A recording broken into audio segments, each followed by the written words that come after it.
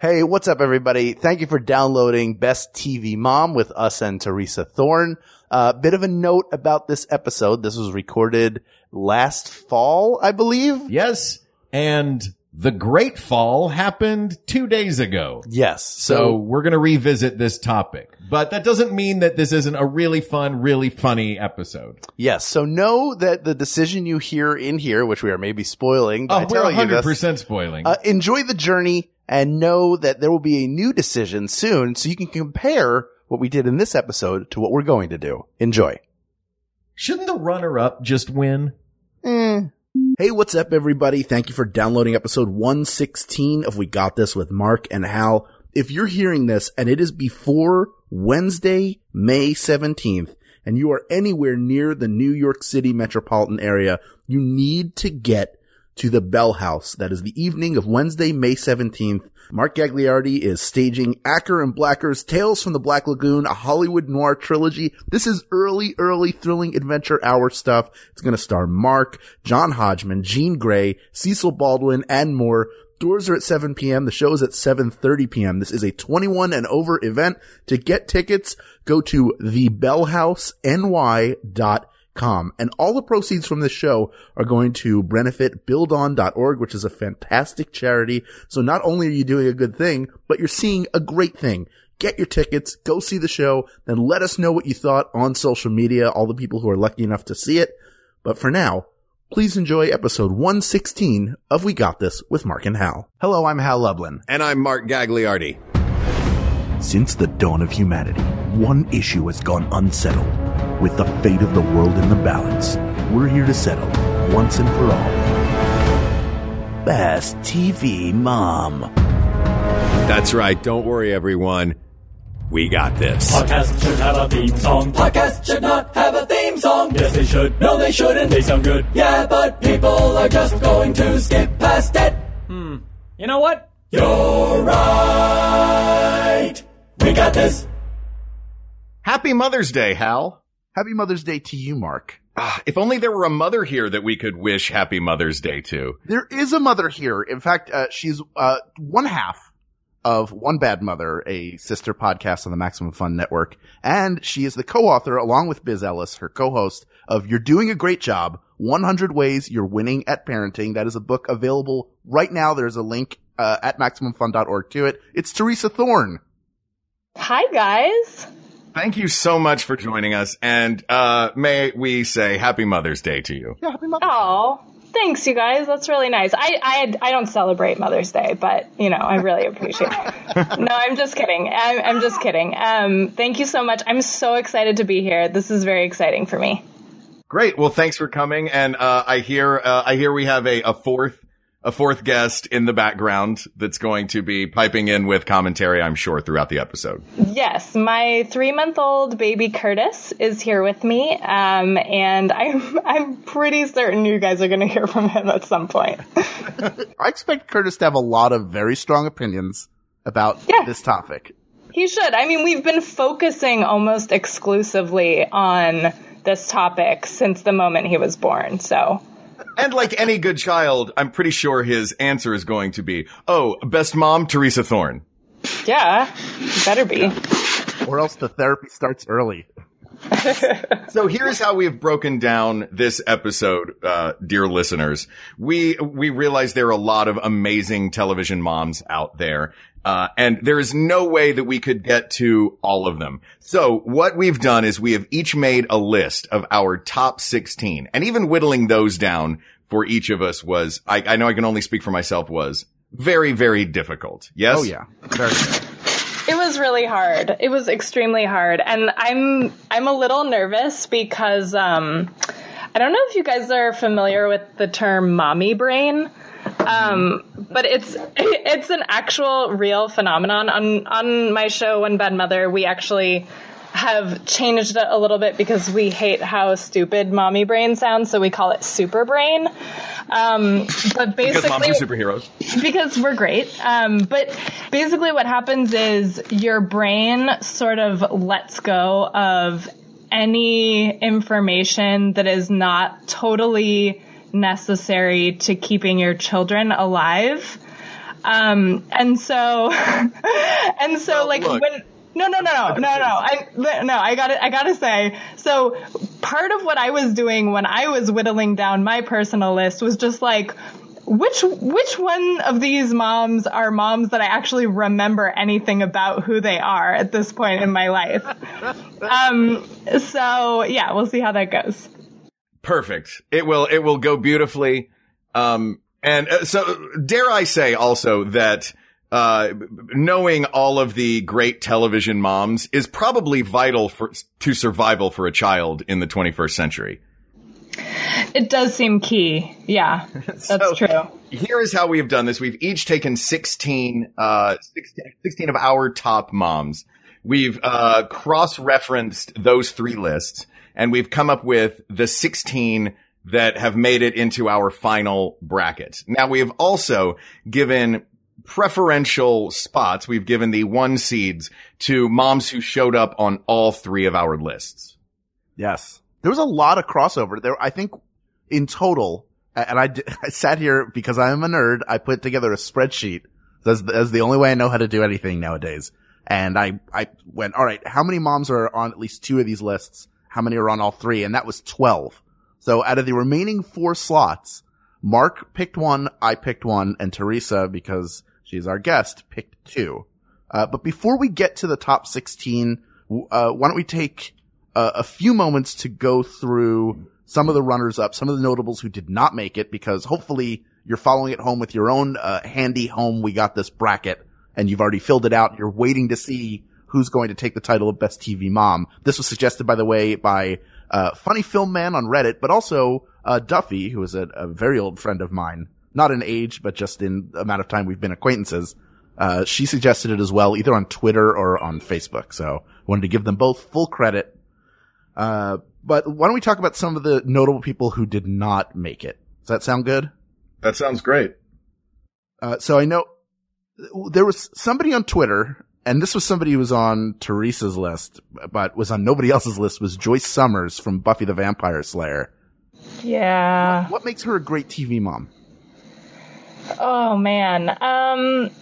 Well, I think she is great as a character, and I think she's great as a mom, just because, you know, she sort of starts off with, you get this vibe from her that she's kind of like this know-nothing mom, where, like, she's kind of, I don't know, she's not that she has, like, vacant eyes necessarily, but, like, she's just kind of like, oh, I'm just a mom. I'm just, like, a happy mom, and I don't understand what's going on with my daughter.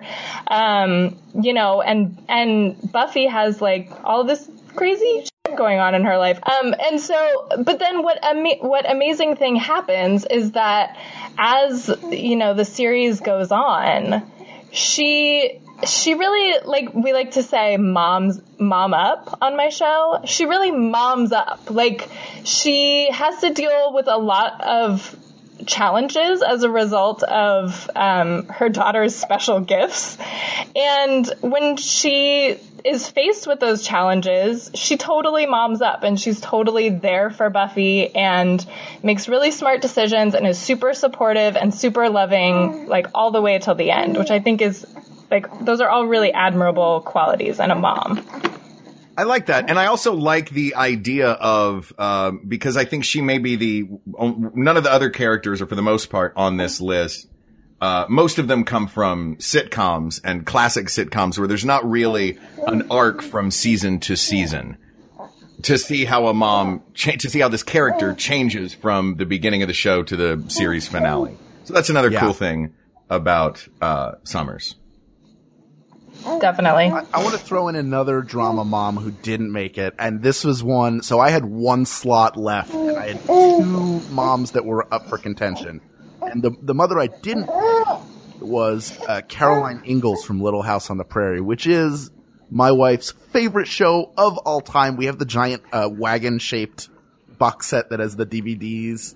And if you show her the show within the first 15 seconds, she knows the entire episode and can tell you what happened. And Caroline is an interesting mom and took care of a lot of kids. And I don't think any of them died of cholera, which is really good for that period of time. Sure, we all played Oregon Trail. Yeah, exactly. So, I just wanted to mention her. And you know what I'll do is I'll take this research and I will make it available to everybody listening, because we're not going to go through all 45 moms that we didn't pick. But that was a notable one who didn't make it. Also, Shirley Partridge, from the Partridge Family. Maybe the ultimate working mom because she turned her kids into a business, which maybe is that questionable? Is she like a showbiz parent in a bad way? I never watched that show. Fair enough. I'm just gonna be honest. That's how we like it on this one. I don't know. I don't have strong feelings about that one. I do want to say that one that we didn't talk about, that I was chatting about this with my husband Jesse last night, and he told me that his favorite TV mom is Peggy Hill. Oh, yeah. And I felt like she's great. She's worth an honorable mention because she's just an interesting character. Yeah, for sure. Absolutely. While we are on animated moms getting honorable mentions, another one that made my short list, didn't make the final cut, is Wilma Flintstone. One of an original, an OG animated TV mom. We have 2 TV moms that did make the list. But you got to give a shout out to Wilma for, I believe, being the first huge animated TV mom. Absolutely. Also, Peg Bundy did not make the list because as a mother, maybe not the best, but as a character, hilarious and fantastic. And also, Wheezy Jefferson. Let me just say this about Peg Bundy. If you separate out her mothering skills from her spousal skills, like, she doesn't pay a lot of attention to Al, but she does seem like a pretty good mom. I guess that's true. She's just, she's a pain in the neck to Al, but Al's also ultimately in the end, she does the right thing for her kids. Yeah. Yeah, and I think she's interesting too because, and we'll probably get into this with the rest of the moms that we talk about today, but there is an interesting thing here where there's like the bad mom, like, which I think is like kind of just as important and also very compelling, and doesn't necessarily mean that you're out of the running for best TV mom, because it's kind of like an important movement to also have like the quote unquote bad mom. Sure, and also it's television, so part of being the best TV mom is being funny or being compelling in a way. Yes. So that's the thing. Do we? Let me hit pause really quickly. Do we want to think of this as best TV mom, like who is the best mom on television, or who is of these moms the best mom? Because that feels like there is no objective way to look at what is a great mom. Yeah, I think it has to be the first one. Yeah. It's got to be the first one. But to give my final shout out, I would like to give a shout out to Louise Jefferson, Wheezy from the Jeffersons, because she was a great character, strong, fought with George, always stood her ground with George, and was the first woman of color to get nominated for a Primetime Emmy. Yeah. Awesome. Quite notable. With that in mind, let's talk about all the white women we chose.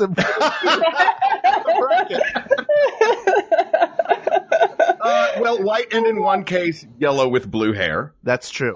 Claire Huxtable. That's true. Claire That's true. We've got some flavor on the show, some colors. So, I'll tell you what. Let's jump in, and we spoke a little bit about criteria, about whether we're going to go with the best mother, like actual mother to their children, versus the best TV mom in terms of character. And it seemed like we were moving towards the best character. I would propose, however, that it's sort of an equation. So how great is the character, and then how good of a mother are they? Because we may come up to some matchups where it seems like a deadlock in how good the character is. So maybe how good of a mother they are could be a tiebreaker. Does that make sense? Definitely. And there are also a couple that have certain historical implications that I also think will weigh in, as far as like being first or pioneers, I guess would be the way to put it. Sure. Shall we dig right in? Let's do it. Yeah. All right. Well, which quadrant do you want to start in? Northeast, southeast, northwest, or southwest? Teresa? Oh gosh. I'm gonna go with starting with the one I'm most excited about, which is the can't think of what my directions are here, but upper right hand. Northeast. Perfect. All right. We're going to start in the northeast, where I currently am. Directions are not key to keeping my children alive. Yeah, I get it. This is your super brain. All right, so we're going to start in the northeast, and our first matchup in the northeast quadrant is the Battle of the Cartoons. We have Marge Simpson versus Linda Belcher from Bob's Burgers. Oh. Now, Linda Belcher was one of your ads, Teresa. Tell me. Yeah. I've watched a little bit of Bob's Burgers. I think it's hilarious. What makes her a great mom? Why is she in here? She's in here. I thought of her when I was thinking about this show a few days ago. She was one of the first characters that came to mind for me. I just love her, and I'm not like a diehard Bob's Burgers person. I really enjoy that show, but Linda is I can talk about her in comparison to Marge in a way to describe why I love her so much. Because I love Marge too. Marge is really funny, and Marge's whole existence helps us deal with what is really kind of sad and difficult about being a mom. The mom who no one appreciates, who kind of has everything together and is doing the lion's share of the housework, and no one cares. It's all just assumed. And she's proud of it a little bit, but also kind of hates it, but would never consider doing anything differently. And still totally loves her kids and everything. Linda Belcher she's so fun. I feel I needed to include her because I kind of feel in a way she's my mom idol. She's the TV mom that I strive to be in my own life. Because you can see how much I was gonna swear again. You can see how much she just deeply loves being a mom, and also that it doesn't weigh on her in any super depressing way. She's just super having fun with it. Her kids are kind of a pain in the butt sometimes, and she kind of even makes fun of them sometimes, but only in this really gentle, sweet way where you just can tell how much she loves all her kids. And then she also just has her own great personality. She's super into her husband, and also just has her own likes and dislikes in life. So I just think as a mom, she's admirable. And I would agree. I love her sense of joy in it that comes out even in just something as simple as singing. Yes, absolutely. Now the question though becomes, does Linda Belcher's joy at being a mom, does that trump Marge Simpson's status as a mom icon? And having been on the air for 18 years now, The Simpsons have been? No, almost 30. Good try. Yeah. How many years have they been on? I think almost 30. I think their first Is it really almost 30? 87 or 88. Yeah. Holy moly. Yeah. I mean, yeah, Marge has had more time to develop as a character. And here's what, again, not being as familiar with Linda Belcher, my feeling is that Marge just has too much development as a character. And I keep thinking about the Streetcar Named Marge episode of The Simpsons. All of that Streetcar experiencing. Yeah, not only is it hilarious because of the music, but you get to see her actually pursue something that makes her happy, and maybe vent some of that anger that she keeps kind of bottled in, because she is sort of she and Lisa both are kind of the moral centers of the family, but she really has to play straight woman to everybody else more often than not, even though she has the most ridiculous appearance with her giant blue hair. So, I don't know. I don't. To me, it's Marge just because I'm more familiar with her. But if the two of you think that Linda should move on, I'm okay with that. No, I think, well, no, I mean, the thing is it's just tough with their placement in the bracket, because it's one of those things where, like, matched up against almost anybody else, I would be going for Linda Belcher, but I mean, no, you can't deny Marge. Yeah. No, I mean, it's Marge. Yeah. I mean, it's, no, you can't, like, I really, I think if we were going for, like, if we were placing more weight on who is the better mom, perhaps, I would go Linda, just because, again, of, like, the joy factor. But Marge, I agree. I'm not going to repeat all the stuff that you just said. I mean, it's Marge. Yeah. I would like to give a shout out to Linda Belcher being the only character on this list played by a man. Oh, interesting. Huh, interesting. Nice. Yeah. I think I'm looking at the list. I'm like, no, I'm pretty sure. Okay. Yeah, of course. Well, later, dude. Right. So Marge Simpson is moving on to the second round. She's in the Elite Eight. Are we allowed to say that? Or are we going to get sued by the NCAA? Let's find out. Great. Now we move from the lightness of cartoons to the more macabre moms. This is the macabre mom bracket. We have, and forgive me, I will admit now, both Hal and I can both admit we are not Game of Thrones viewers. Yes. Oh, really? Cersei, Yeah. is that how you pronounce her name? Yeah. Against Morticia Adams. So I will leave. I know Morticia. I love Morticia, but I will leave this one in your very capable hands, Theresa, because as those of us who do not know. Now, she's not, the other one is the mother of dragons, right? I've just absorbed it. Yeah, Daenerys is the mother of dragons. And somebody also pointed that one out to us, either on Facebook or Twitter. I mean, she's worth mentioning. I mean, she's totally amazing. But Cersei, this is a mother of humans. That's what mothers say. Yeah, this is a mother of humans. Yeah, I mean, so, yeah, I'll talk less about Morticia. I mean, Morticia's amazing and really funny. This is a weird matchup. Cersei is a really screwed up human character.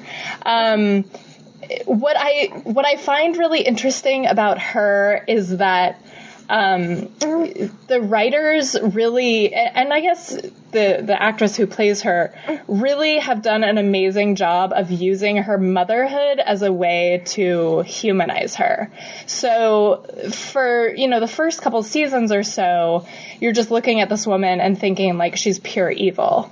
But then as the series goes on, I personally, as a mom, suddenly fell in love with her in this weird way. I remember this scene. I can't remember if it's I'm guessing it was the second or third season, where one of her children becomes king, and he's just a sociopath and crazy and tortures people, and he's just awful. And she kind of knows it, but she won't stop basically fighting for her kids. And there's this one scene where she's talking to somebody about being a mom, basically. And she just says, she remembers back to when this child of hers was a little 1-year-old baby, or a 6-month-old baby. And the love that they, can you guys hear my baby? Yeah. By the way, the love that they shared. She basically just says, nobody can ever take that away from me. None of the rest of this necessarily matters when I, think back to, this deep, mother-child bond that I have with my kids. And I don't know, it was really powerful to me as a mom. I'm not gonna lie. I was oh, I totally get that. I just got it. And then from then on, it made me think about her character and all the like weird, terrible stuff that she does in a totally different way. Like, I'm not to forgive any of the stuff that she does. I mean, other people are humans too, not just our own children. Yeah, she's just a really intense mom. So I felt like she had to be in the running. Up against Morticia, I don't know. I would love to hear you guys talk about Morticia. I feel like Morticia is definitely funnier. Sure. Well, Morticia has that same thing that Linda Belcher has, which is just unapologetically who she is. And her family is unapologetically who they are. They are warm and welcoming. She has no problem with anyone else being who they are, as long as they don't get in the way of her enjoying what she enjoys. And she, also like Linda Belcher, is madly in love with her husband. And I don't really, it's funny. I think more about the Gomez and Morticia relationship than I think about the relationship between, Morticia and Wednesday and Pugsley. Does that make sense? Yeah, I think that's because the children are not prominent parts of the television show. I mean, they're there, right. But she, not only is she loving to her entire family, but she's the head of the household. Mm-hmm. There's no doubt in anybody's mind, including Gomez, where the power dynamic sits. Right. So, but is that strong enough? Is her being the head of that household strong enough to defeat this very visceral, like, as an actor, like, motherhood being your central driving force and a mother's love being the driving force for a character? That's a pretty strong thing. Well, I mean, I think this is really interesting because, like, I think it's true that, the kids don't play a huge prominent role in the show, and that's partially why we don't see her do very much mothering. But I think when we're going to pick the best TV mom, I feel like it needs to be a mom that we actually see being a mother. Like, I feel like, part of why Morticia is so fun and desirable and great is that we don't have to deal with any of like the dark, yucky parts of being a mom or like deal with even like the gushy, lovey, sweet parts of being a mom. Like we just don't really have to see it. We just see her being totally gorgeous, being really funny, being super cool and totally laid back about everything that's going on. And we don't have to, do you know what I mean? Like we don't have to deal with the actual, like part of why she seems like a great mom is that she actually doesn't really seem like a mom. Yeah. Okay. So it feels like, are we saying that then with bearing in mind that this is about their mothering and the motherhood, that Cersei will, while Morticia Addams is a wonderful and fun character, Cersei is going to make it through to the next round? Yeah. That would be my choice. I feel like she's the mom. Between the two of these, she is driven by being a mom. Morticia is not. Driven to some not great things, but driven. Those Lannisters will mow down anybody in their path. Yeah, they will. All right. So, recapping the Northeast quadrant, we have Marge Simpson and Cersei making it through to the Elite Eight. That's right. NCAA's Elite Eight. Now sue us. Here in our May Madness. All right. Why don't we go to the Southeast? We'll stick in the East. Great. We'll stay in the East. I'm going to go to the bottom of the bracket this time and work our way up. Oh, this is so tough. This is real interesting. These are two iconic older mothers. One is Edith Bunker from All in the Family. The other is Sophia Petrillo from the Golden Girls. That's right. This is the mothers of adult children bracket. All the Golden Girls are moms. Yes. But Sophia is the only one whose daughter was a series regular on the show. That's true. She's the mother of all mothers. Mm-hmm. So, I mean, I guess, do we start with Sophia Petrillo? Because they're really like, this is like fire and ice. Oh, yeah. Between the two of these, because Sophia is so seemingly mean to her daughter. But boy, is she always doing what's right for her. Yes. In her own Sicilian sort of revenge fueled way. She is always caring for her family, and she calls her daughter Pussycat, even as she's insulting her. Can I tell you guys a quick Sophia story? Sure. So we decided one night we were going to make a drinking game out of the Golden Girls. And the game is you pick your favorite Golden Girl and you drink every time they get the laugh. Right? Oh, that's cute. Yeah, it's a fun game. Except I picked Sophia, and the episode was the one where they're going to send Sophia away to a home, and it was a recap clip show episode, The Best of Sophia. Which made for a very long night. Wow. I don't know. So, oh, that's the most Mark thing I've ever heard. Hey man, that's how I roll. Stop it yourself. What is your relationship to Sophia Petrillo? Definitely used to watch the Golden Girls after school in elementary school. I think I just thought she was like too mean. I don't know. I'm channeling young Theresa who was watching the show. Yeah, I don't know. I don't have a lot to offer between this particular matchup, I don't think. Okay. Look, we've had you carry the lion's share of the work for the Northeast. Yeah, tell me about Edith Bunker, because this is one of yours, Mark, that you were really strongly behind. I love All in the Family, but I want to hear why you think she makes this bracket. I like Edith Bunker, first of all, because, I like to, look at the historical context. And All in the Family was such a huge, huge show. I think that she was the perfect counterpart to Archie, and she was the translator frequently, or attempted to be the translator between, gruff, bigoted old Archie and their daughter. And Meathead, the son-in-law. So I like that she was the love center focus of that family. Anything Archie did that was terrible, Edith would mend with love. That was she was made of love. Was she a dingbat at times? Yes. But the beauty of what Edith did, I think, was she would say smart, wise things in her inimitable, dingbat style that everyone would go, oh yeah, clearly Edith is right.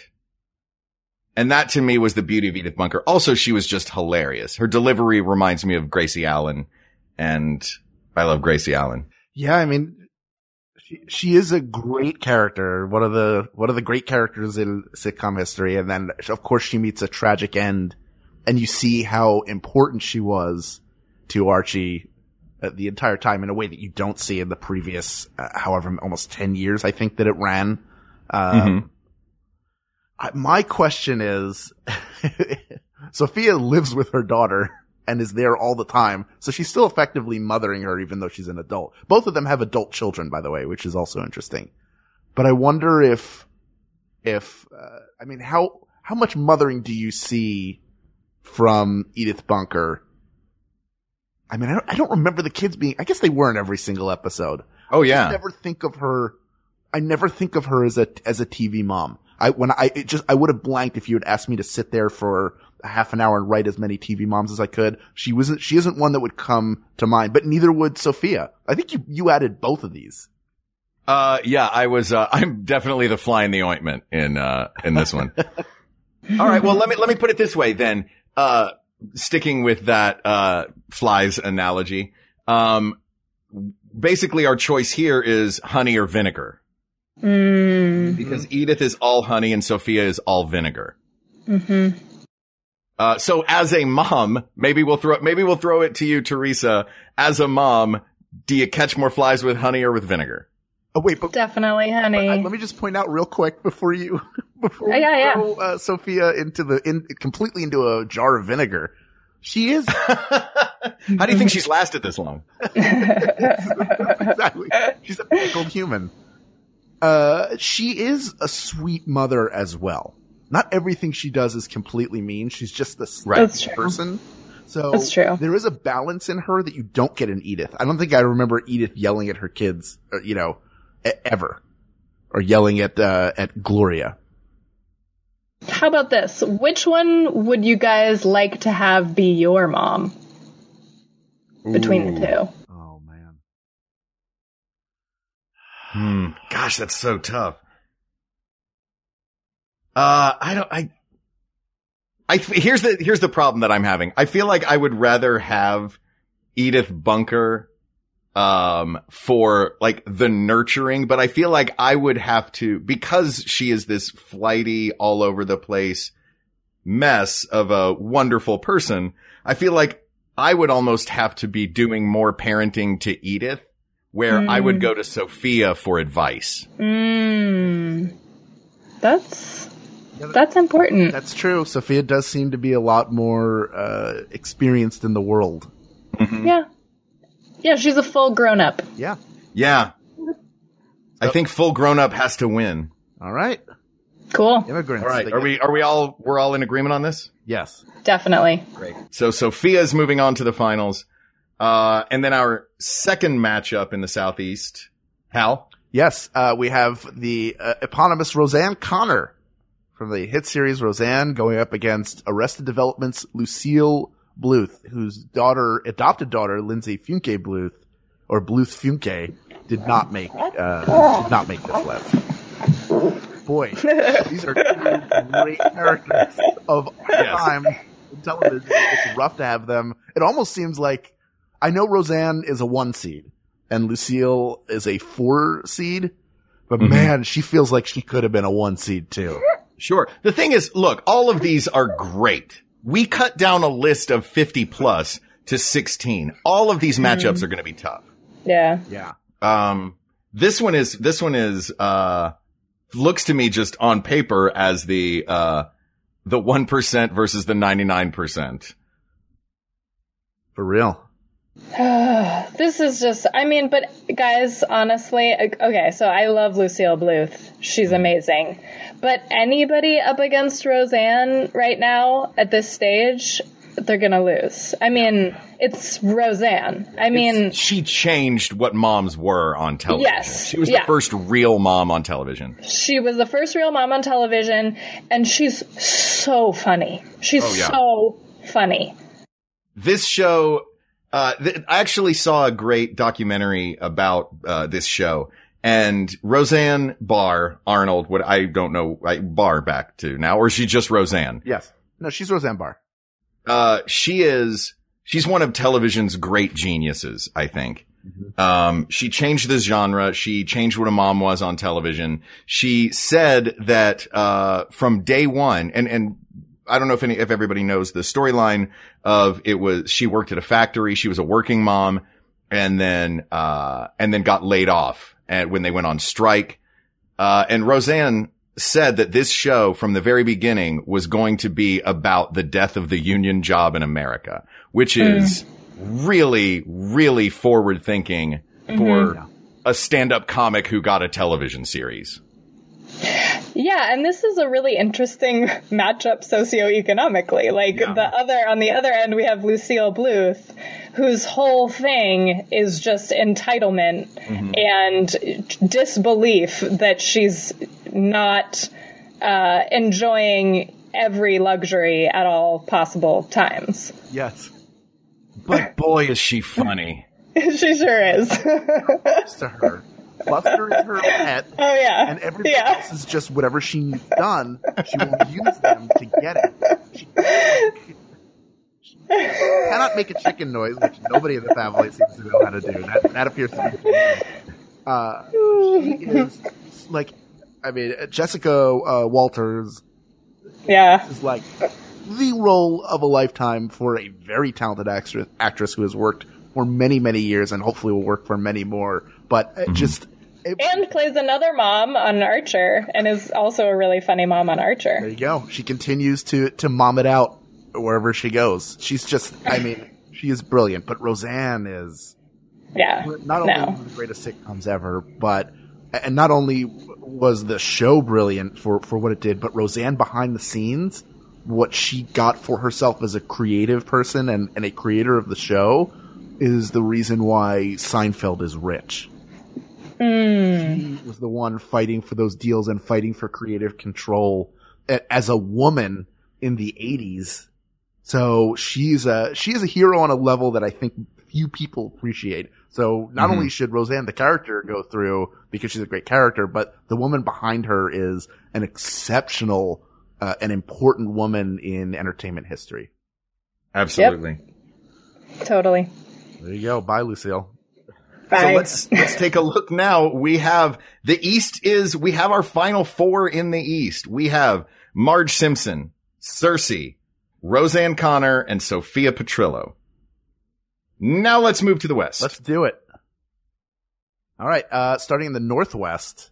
Here's an interesting matchup. We have, Carol Brady from the Brady Bunch versus Alicia Florrick from The Good Wife. Theresa, did you watch The Good Wife? Yes, I did. Well, I watched the first few seasons. Okay. Yeah. I watched it, pretty much all the way through. I think I started partway through the first season and then motored through to the end. She's an interesting choice for a mom. I mean, she's a great character. Mm-hmm. And you only see her mothering in like bits. Yeah, I feel like I like her as a character for sure. And I like that show. I think that, my problem with her, as far as thinking of her as one of the great TV moms, is just kind of goes back to something I said earlier, which is like, I just don't see her mothering very much. Mm-hmm. Like, and I realize that kind of the whole point of everything she's doing is theoretically her kids. Like, they're a big, like, motivating factor for her character that's really important. And I also appreciate that, especially when you have older kids and you have a really great career, that you're maybe not doing a lot of the, like, day-to-day grind at home in the house. Not everyone is. And that doesn't mean that you don't love your kids just as much as, like, the stay-at-home mom. So I feel like that's important. But at the same time, I feel like I don't think of her as being a mom as much as, a good character, I guess. Right. It's a part of her personality. And also, It's really tough. Carol Brady at this point, it would be rough not to put her through against. Agreed. It was tough. It's a 1 seed and a 4 seed. Yep. Yeah, I think we can talk more about Carol Brady later. Mm-hmm. Great. And move her But on. she's Carol Brady. So yeah, she's Carol Brady. So Carol Brady gets to the second round. Before she passed, one time at the California Pizza Kitchen in Marina Del Rey, Jennifer and I were having dinner, and she was at the bar area eating her dinner. And we were so excited that Florence Henderson was in the same building that we were in. It was a very amazing big thrill. Did not go up to her, didn't want to bother her while she was eating her pizza. I'm just excited that she's the type of person that eats at the bar. Yeah, I was enjoying that visual image as well. Right? And she's like, totally comfortable there, was real nice, like wasn't like doing that, like, I'm going to put one hand up on the side of my face so most people don't see me and just shovel it in. She was just like, I'm Florence Henderson, people, deal with it. I'm eating pizza at the bar in this restaurant. Yeah. That's really cool. Yeah. All right, so let's move on to the second matchup in the Northwest. We have the Battle of the Cool Moms. The hip moms. We have Elise Keaton from Family Ties, and we have Lorelai Gilmore from Gilmore Girls.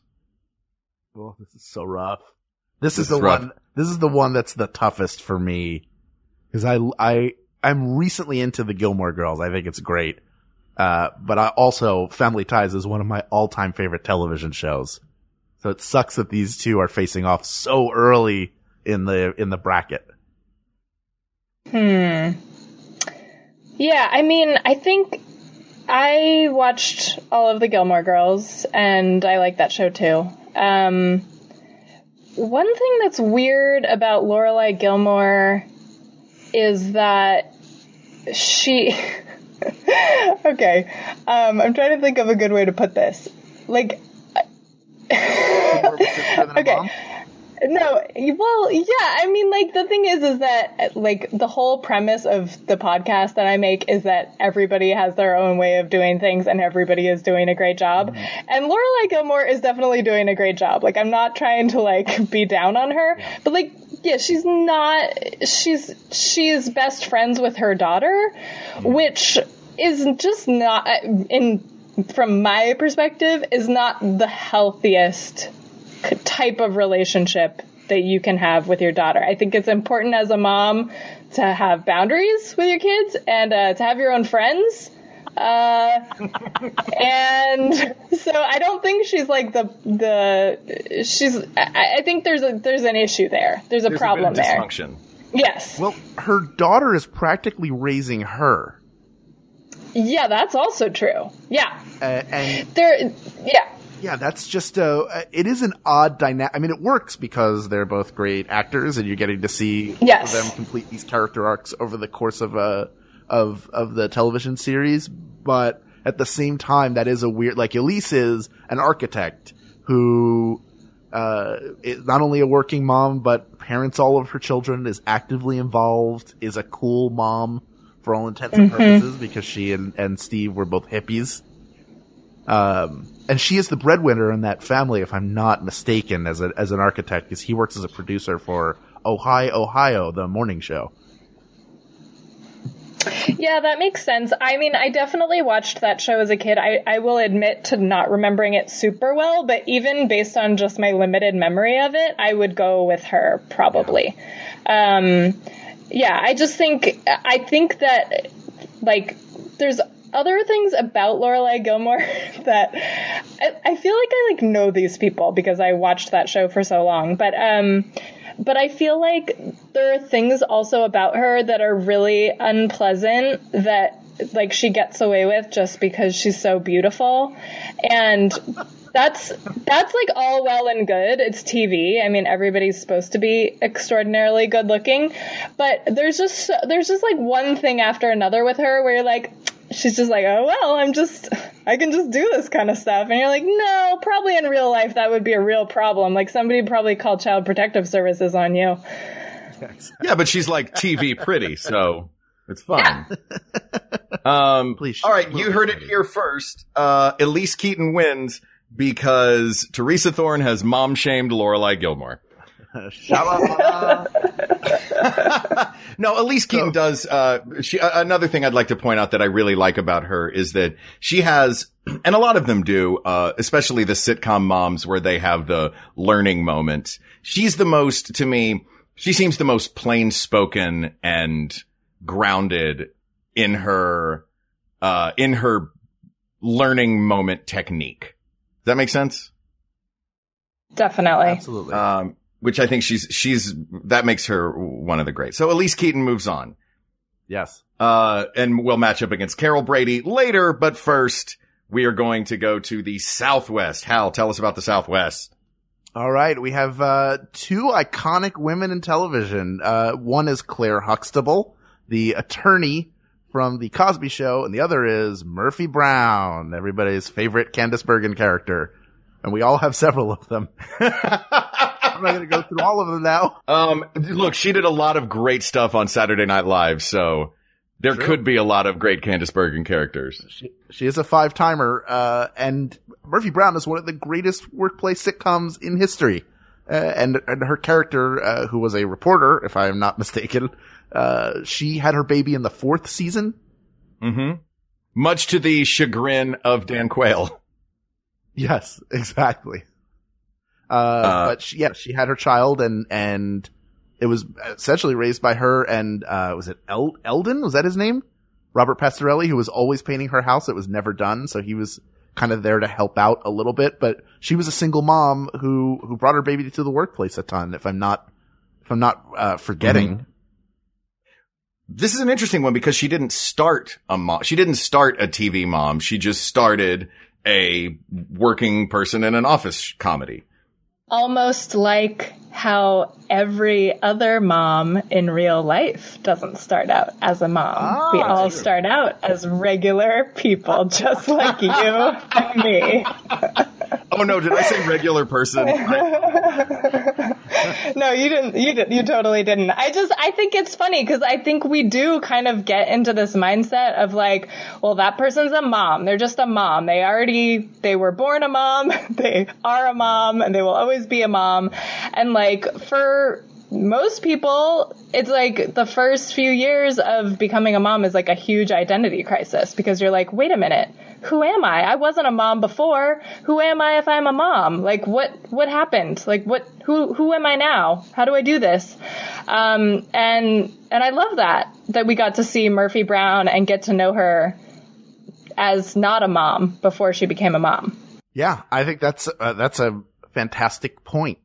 Now, for Claire Huxtable, let's just address the elephant in the room. Does she get docked points because she's on the Cosby Show? Yeah, I think so. Yeah. I mean, great performance. In fact, she won the role. Originally, his wife was supposed to be a fiery, I think, Cuban woman or Hispanic in some way, and she got the part. Part of the reason why she got the role, in addition to being a great actress, is she can speak fluent Spanish. And then that's cool. Changed. So she was a powerful woman, loving mother, kept her her sexual predator husband from eating those giant sandwiches too often in the kitchen.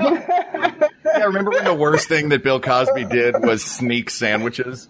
Yeah, exactly. Oh. Yeah. Cliff Huxtable would be so disappointed. Yeah, that's true. She Seriously. would be. Yeah. But she was a great mom, for sure. She was great. That's so hard because I feel like she is, of TV moms, she is the more iconic mom on television than Murphy Brown. She's a TV mom icon, and should she be punished for the sins of another? Yeah, I don't know. I definitely think this is a tricky one because they're both important in different ways. Like, I feel like Claire Huxtable, also like as we said, pretty much everybody we're talking about are white women here. Mm-hmm. And the fact that she was a great mom and she was a black mom is, I feel like, important. Yeah. Yeah. You know, I kind of wanted to campaign a while back, and it just filled up too much for Rainbow Johnson from Blackish, who's another great mother of color. But I almost want this to be an upset for the very reason you brought up, Theresa, which is that Murphy Brown gave us a look at what motherhood is like in the real world, where a person becomes pregnant and has a child, rather than all of a sudden, like you meet her as a woman and then you come to know her as a mother. And that is the only person on this list who fulfills that requirement. Everybody else is a mother at the beginning of their respected show. And that would be the first word that you would use in describing that show and their place on that show. Whereas Murphy Brown's is different. So is this an upset, or is Claire Huxtable just too big of a juggernaut to unseat at this point? Are you guys making me decide this? Yeah. You're our guest. You get to decide. We weren't going to, but now that you mention it, that's a great idea. Yeah. I really hate this. That's what all of our guests say when they're on the show. Yeah. Everyone says the same thing. I hate this. I hate this. I hate this whole experience. I'm just like, why are you guys putting me through this? I'm gonna just on a gut feeling, I'm just gonna go with Claire Huxtable. I don't know what to say. Yeah. Well, you have said plenty to give Murphy Brown the fist bump that she much deservedly got in this. Okay. Yes. And now Claire will bump her out of the way and move into the NCAA Doritos Elite Eight. Brought to you by Star Wars, Disney, Indiana Jones. Final matchup in the Southwest. The classics, the old school, the OGs. Yes, you got June Cleaver from Leave It to Beaver and the new Leave It to Beaver, or Leave It to Beaver The Next Generation, whatever the title of the follow-up was. Leave It to Beaver, Deep Space Nine. Right, Deep Space Nine. And Donna Reed from the Donna Reed Show. Let me speak in defense of Donna Reed for a second, because she was the one I added to the list. And I feel like she doesn't get the attention she deserves in the pantheon of television mothers. However, Donna Reed, already an accomplished star by the time she came to television. This was the first family sitcom on television in history that centered around the mother rather than the father or the family as a whole. So the entire show focused on Donna Reed as a mother, and it was as milquetoast as a 1950s and early 60s sitcom could be, but it's still notable. And she's a great mom and charming, and her husband is a doctor whose office is in the home, which I always thought was kind of neat, but also scary. And I think that show, I became aware of it because Nick at Night just started airing old 1950s and early 60s sitcoms. So I got to know that, and Make Room for Daddy and My Three Sons, Father Knows Best. Those were all airing around the same time. But I just want to note how important she is, or that show is in establishing motherhood on television. I think that is very valid. And I think also when you brought that up, we had talked about this, the other day when you mentioned Donna Reed being on this, and that to me was what I think we seeded her 2 and June Cleaver 3 for that reason. Right. So this wouldn't be an upset if Donna Reed goes through to the end. June Cleaver to me feels like she is, yes, the quintessential TV mom, but I feel like that is for better and for worse. That she represents TV mom, like in the old school sense, but also kind of represents a version of reality that never really existed. Oh yeah, that's true. The idyllic world of the 50s. So did Donna Reed, though. They both they both did. Way whitewashed. Everything is perfect. It's 1957. Yeah. What do you think, Theresa? You know, I think I have to recuse myself from this matchup because to be totally honest, I think I picture the same woman when I read both of these 2 names. Let me ask you guys this. Should we flip a coin to see who loses to Claire Huxtable? Well, sure. Yeah, we could. Also, we could go with which mother speaks jive. That's true. So in this matchup, I feel like she's probably going to, and most likely will lose to Claire Huxtable in the next round. But I feel like for the simple reason that Hal mentioned, I think Donna Reed, should come out of this on top. Sounds good to me. I'm okay with that. So we've got our Elite 8. Mark, who are the Elite 8? The Elite 8 are Carol Brady, Elise Keaton, Claire Huxtable, Donna Reed in the West, and in the East, Marge Simpson, Cersei, Roseanne Connor, and Sophia Petrillo. Great. Let's take a quick break so we can hear about some of the other great podcasts on the Maximum Fun Network. And when we come back, we will blaze from 8 to 4 to 2 to 1 and determine once and for all the best TV mom. From the dawn of time, one podcast has unlocked the secrets of science and technology to enrich the lives of billions. And now, after a year where they've unlocked the golden age of knowledge, they're about to hit warp speed and go stratospheric. Wait, hold up. On Oh No, Ross and Carrie, we don't make extraordinary claims. We investigate them. We go undercover with fringe religious groups, investigate paranormal claims, and we participate in pseudoscientific medical treatments and then report our findings to you. And yes, we've even investigated Scientology. Shh, Ross, shh. New episodes every month at MaximumFun.org. Oh No, Ross and Carrie. They show up so you don't have to.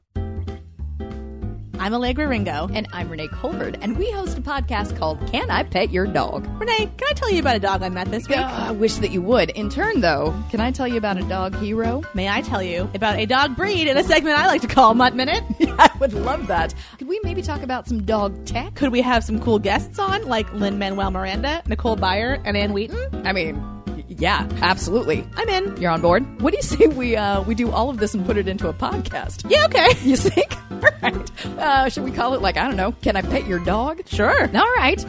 What do you say we put it on every Tuesday on Maximum Fun? Or on iTunes. Sounds good to me. Meeting's over. We're back. Welcome to... All right, and we have our Elite 8. I'm sorry. Let's start that over again. Welcome back to the McDonald's, Burger King, Taco Bell, Kentucky Fried Chicken, NCAA, Star Wars, Disney, the Elite Eight TV mom. Hal, are you recording this episode while driving through all the drive-thrus? That's right, and I'm driving in the all-new Ford Fiesta, roomy, great MPGs. That's the Ford Fiesta. Live life the Ford way. Did you just make that up? Is that their logo? Yep. Nope, I made it up. Live life the Ford way. Ford way. I'm here. I'm available. You can get me for scale. Let's do this. No, not like the car. Live life the Tennessee Ernie Ford way, meaning play the Opry circuit in the 1950s. All right, so here are our matchups. We have Carol Brady versus Elise Keaton, Claire Huxtable versus Donna Reed, Marge Simpson versus Cersei, and Roseanne Connor versus Sophia Petrillo. Theresa, where would you like to start? I think we should start with Marge and Cersei. Okay. This is a battle for the ages. But we're not doing it based on battle rules, right? I hope not. No. Where are you leaning, Theresa? Oh, we have to go Marge. I mean, it's Marge. And Marge Simpson is one of the great all-time. Yeah, she really is. And, like, Cersei is really interesting as a mother character, but no way. No way does she win against Marge. Well, that was easy and fast. Yeah. I think these are going to go pretty quickly. I think so too. Because we have dived into all of them already pretty in depth. What about Roseanne Connor versus Sophia Petrillo? Roseanne. I mean, Roseanne. Was there ever a question? No. Then we have Carol Brady versus Elise Keaton. We haven't talked about Carol Brady at all. Yeah. Yeah, we haven't. Yeah. Interesting thing about Carol Brady. Not only did she take on 3 additional children, along with her 3 daughters, and she was a great mom and very active in her children's lives, but Florence Henderson petitioned to have Carol Brady be a working mother. And the producers decided not to do that. I think she left her job to become a mother, and that was their negotiation. They said, well, here's a compromise. But you can't really go by what she wanted to happen. You have to kind of go by what's there. I love Carol Brady, and the Brady Bunch is such an iconic show, but I love Elise Keaton. It's hard for me to vote against Elise Keaton, so I'm going to recuse myself from this. Everybody stop recusing yourselves. We all knew this was going to be hard. You know what? I'm recusing myself from that one too. I want to say one more thing about Carol Brady. Yeah. I think it's awesome that they have Alice in their house. Like if you guys remember, she was the housekeeper / like cook sometimes, right? Didn't she cook for them too sometimes? Yeah, she did everything. And reason being, there's socioeconomic status issues there too, but I feel like it would have been easy to just make everything look clean and perfect and not have a staff employee in the house, and just make it seem like Carol Brady could do all that stuff for 6 kids and still look amazing and have everything under control. I think Alice's existence really makes Carol Brady's character a little more realistic. I like that. Yeah, me too. And the funny thing is, Alice came with the Bradys. So she worked for Mike and the boys first, and then when they got married, she was part of that adjustment. So Carol probably had to learn to live, to allow other people to do the work and just, you know what I mean? Like maybe that's a point for Carol, as that was an adjustment she had to make as a character, theoretically. Mm-hmm. I'd also, another point in favor of Carol Brady, not so much even Carol Brady, but, because I think as moms go, they're pretty evenly matched as being great television moms. Mm-hmm. But I feel like Florence Henderson, the actor, sort of became America's mom. Mm. You know what I mean? In a way that Meredith Baxter did not. Meredith Baxter, a brilliant, brilliant actor, and Elise Keaton, a wonderful character. But Florence Henderson, you think of Florence Henderson, you think of like, oh, she could come into the country and to a whole country say, no, go to your room. Yeah. You know I agree. I think she's more iconic as a mom. Yep. And also Meredith Baxter Birdy became like the Lifetime movie actress. Like she just did a ton, which is nothing wrong with that. Like, No, that's great. I know a lot of people who do those movies and have a blast. Yes, that's right. We have very good friends of ours are in many of those movies on horses wearing flannel all the time. And we support you so much, Autumn. We love you. Yes, we do. So, yeah, I think Carol Brady moves on. I just love Family Ties so much. Everybody go watch Family Ties if you haven't seen it. It's a great show. Go find it. And it proves that your family can have views from opposing sides. Yes, that's right. Oh man, Alex P. Well, let's not even get started on that. We don't go into any important debates on this show, Hal. No. I just was going to say how great a character Alex P. Keaton is, but oh sure, I'm not even going to go there. Okay, so then we have Claire Huxtable defeating Donna Reed. Yeah. Claire Huxtable's through. So we have our final four that quickly. That was fast. Carol Brady, Claire Huxtable, Roseanne Connor, and Marge Simpson. No upsets going into the finals. All 4 1 seeds have made it through. That means all 4 of these were the only 4 who were on all 3 of our lists. Yes, that is true. Now it gets hard. Does it? Can Marge Simpson beat Roseanne Connor? I don't think so. Yeah, I don't think she can. Roseanne is so... Oh, yeah. She has to. I'm sorry, Marge. We all love you. You are a wonderful TV mom. Yeah. Yeah, absolutely. And continue to be. I mean, think about how many years we've lived with Marge Simpson as a mom on TV. And Roseanne was a relatively short run. I think Roseanne was on for 7 years. I'm not sure. Really? I was going to guess like 13, but I'm totally pulling that out of nothing. No.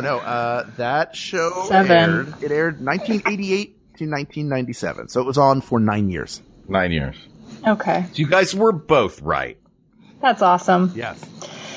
I feel like, and this may be, I don't know if this is something worth considering, but like, I almost feel like the nature of Marge being animated and Roseanne being played by an actress is, I mean, I know Marge is played by an actress too, but you know what you guys know what I mean. So, I think that there is something important about the fact that, Roseanne is maybe a little more relatable, from a mom perspective.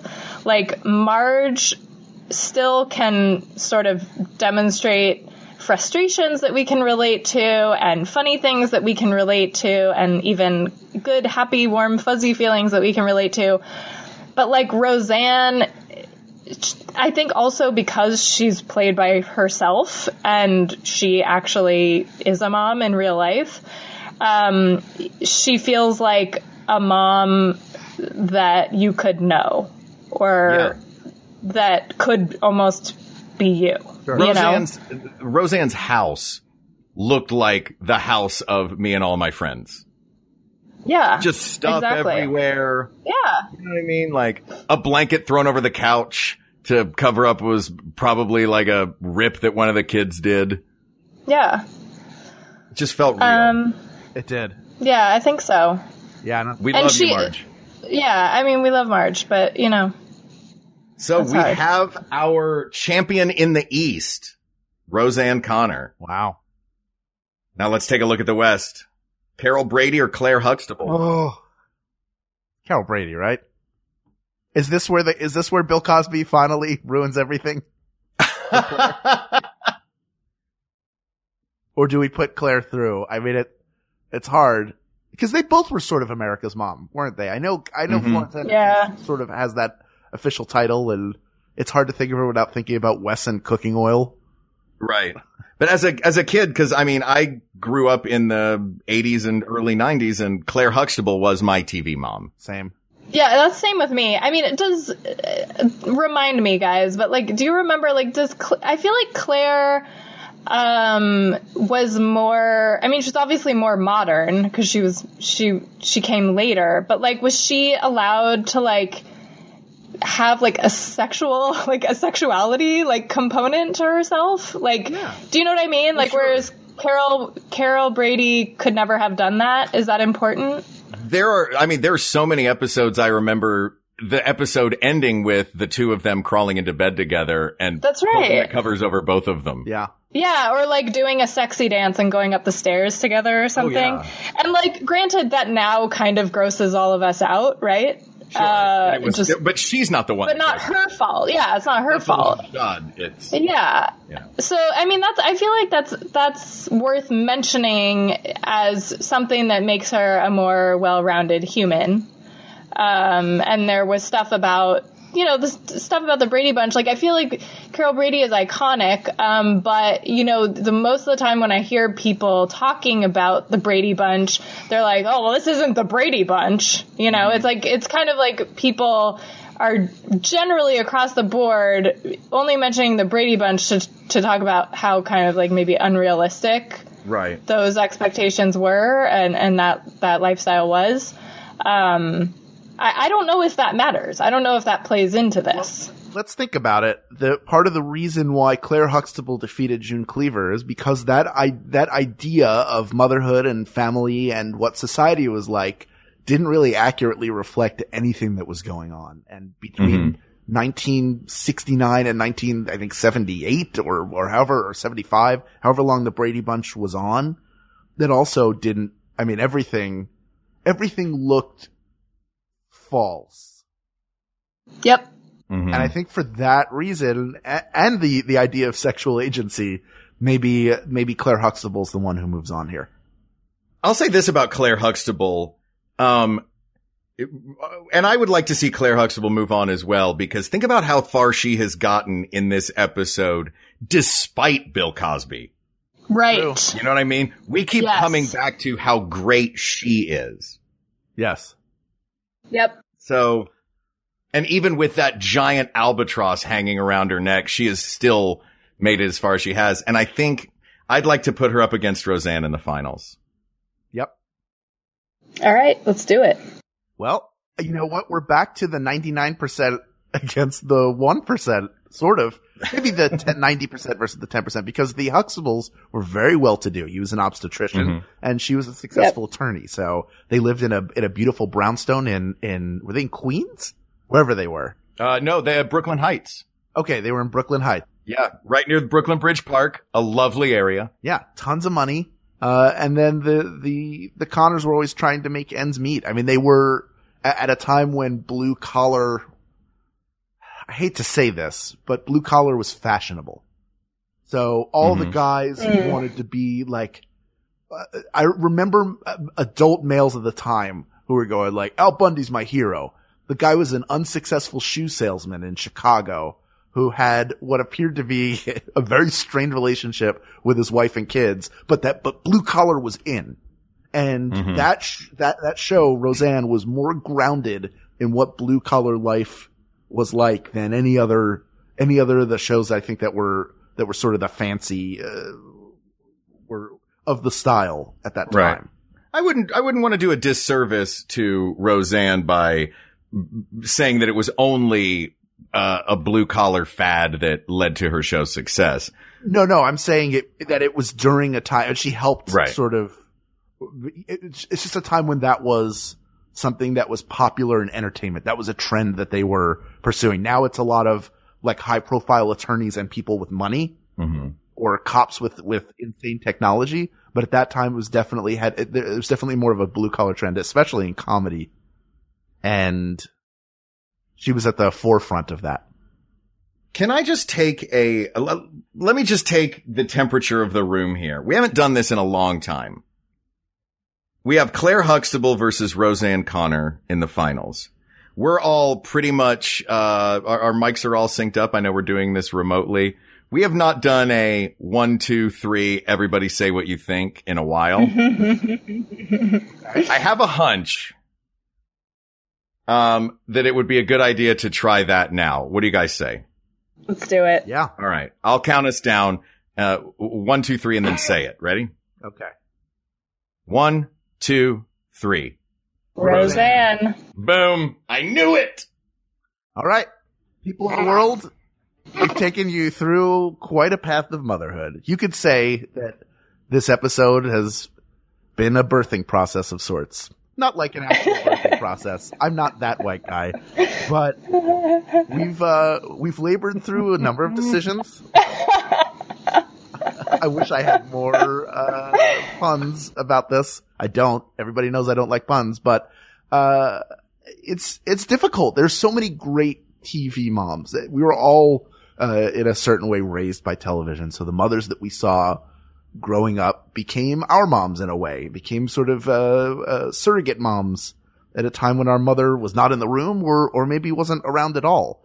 And among the canon and pantheon of great TV mothers, one has risen to the top, and you can find her with her family, her 3 children and her children's spouses and boyfriends and girlfriends in Lanford, Michigan. She worked in a factory, then she worked in a store, and then she worked at a diner. But we all know her most as a mother and a hilarious human being. It's Roseanne Connor, the best TV mom asked and answered. Theresa, thank you so much for coming on and helping us out with this today. Will you please tell everyone where we can find you and your podcast and your book and everything? Oh, absolutely. So my show is One Bad Mother, which I co-host with Biz Ellis on the Maximum Fun Network. You can find us at MaximumFun.org or iTunes or wherever you download your podcasts. You can also check us out at onebadmotherpodcast.com, which is our new website that we set up since our book just came out. Our book is You're Doing a Great Job, 100 Ways You're Winning at Parenting. And this is a parenting book that you can find on Amazon or any indie bookstore, anywhere you want to buy a book. It should either be there on the shelf or you should be able to ask for it. And the whole point of that book is to make you laugh and also to not make you feel bad as a parent, because we really believe on our show that, you know, it doesn't really matter what other parents are doing. Everybody's doing a good job. I love that. Fantastic.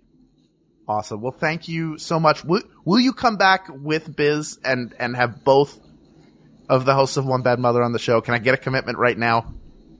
Definitely. That would be so fun. You guys, this was so much fun. Thank you so much for having me on the show. Thank you for coming on. This was, what a treat. And to all of the mothers listening, and then non-mothers listening, to everyone listening, but especially the mothers, Happy Mother's Day. Happy Mother's Day. This topic is settled, but there are many other topics for us to discuss. So you can reach out to us on Twitter at We Got This Tweets, or check out the Maximum Fun subreddit. A flame war may be happening right now. That's right. Or you can be like Duffy, who is a mother herself. Happy Mother's Day, Duffy. And join us in our Facebook group, facebook.com/groups/We Got This Podcast. Or if you're an emailing person, email us at wegotThisPodcast@gmail.com. Thank you to producer Ken Plume, researcher Kate McManus working overtime on this one, graphic designer Uri Kelman, and QA engineer Jen Alba.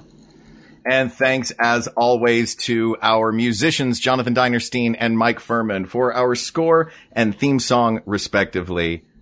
And, of course, thanks to you, our listeners. Happy Mother's Day, everybody. You make us so happy that we get to do this show every week and come to you with, I would say, our opinions, nay, our facts, and put on a show for you. Thanks for listening. We love you. Happy Mother's Day. For Hal Lublin, I'm Mark Gagliardi. For Mark Gagliardi, I'm Hal Lublin. And don't worry, everybody. We got this. We got this. MaximumFun.org. Comedy and culture. Artist owned. Listener supported.